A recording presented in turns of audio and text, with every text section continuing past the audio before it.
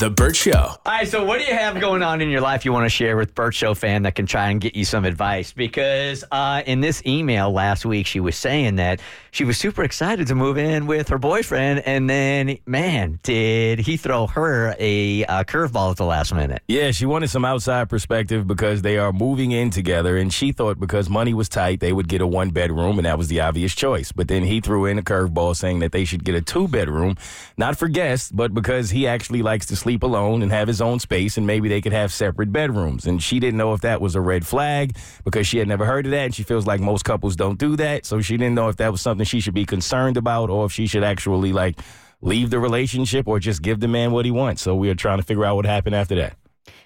I'm still somewhat upset about the whole separate bedroom thing, but I decided not to make a bigger deal out of it. After hearing what you all said, I decided I don't want to risk making things worse and potentially push him away or jeopardize our plan to move in together.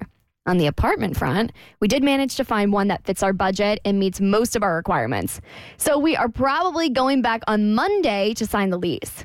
We should move in a couple of weeks. And even though I'm not thrilled with his needing his own room, I'm willing to give it a shot and see how it goes. Maybe I just need to have an open mind. Maybe there will be positives for both of us. That being said, I do have some concerns in the back of my mind. If we end up seeming more like roommates than a couple and start sleeping in separate spaces more often than not, it's going to be a pretty telling sign about our relationship. I mean, we moved in together to grow closer and share our lives, right? If we end up sleeping apart or spending time in separate spaces, that will be a red flag for me. But for now, I'm trying to stay positive and not jump to conclusions. Are you done with the email? I'm sorry. No, I'm not done. Okay. I'll give this living arrangement a chance, and hopefully it'll turn out to be one of those quirks that we laugh about. Anyway, thanks for your input. Cass, I want to get your input on this in a second, but I've told you guys before that Tiffany, my fiance, sleeps in the same bed with her 9-year-old daughter. Oh, no, the emails. That really freaks out some of you guys. Oh, my God, don't do that. But whatever. So about half of the time, we're in my room together, and the other half, she's in with Eliza, and they're by themselves. And I in no way, shape, or form feel like it's not intimate or it's some kind of roommate situation. Doesn't feel like that to me. But take Eliza out of it. You're living with somebody and there's not another reason to sleep in the bedroom except for they just want to be by themselves. I like sleeping alone. Yeah. I sleep better when I sleep alone. So do I. But it would be odd. It would be really odd. But you and Chad did this for a while. We did for quite a while. I would say over the course of a couple of years, and I did get excellent sleep. And there is something lovely about having your own bedtime routine in a way. I can spray whatever sprays I want. It's a space that's yours. But I will be honest, it put distance between us. And I did feel, and it wasn't distance to the point where we were angry at each other or it was causing problems. It did feel more like a roommate situation, like ships passing in the night.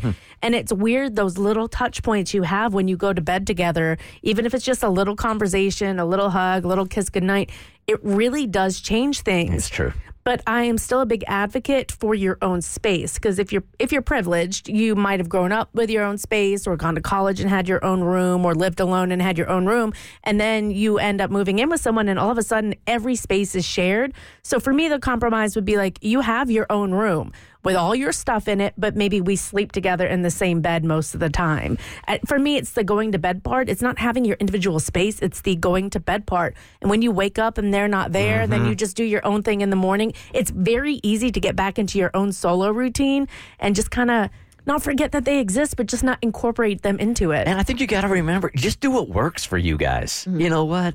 As I've said before, when you look at divorce rates or you look at breakup rates, they're so high, yet we keep still doing the same things over and over and over again. You guys just might be a different couple, and this might work for you, and it doesn't need to make sense to anybody but you guys. But I want her to recognize you have compromised by moving into a 2-bedroom so he can have his own individual space, which I think is great.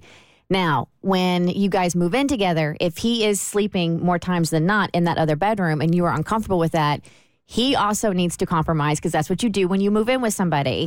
And you need to make sure you voice that and don't worry about being a burden or you're overthinking it or you're asking for too much. No, I mean, you are also entitled to feel comfortable and safe and loved in your relationship. So if you prefer him, you have your space, and you can have that twice a week, But the other 5 days, you need to sleep in our shared bedroom. 100%. So 100%. just make sure you don't sacrifice yourself for him. The Burt Show.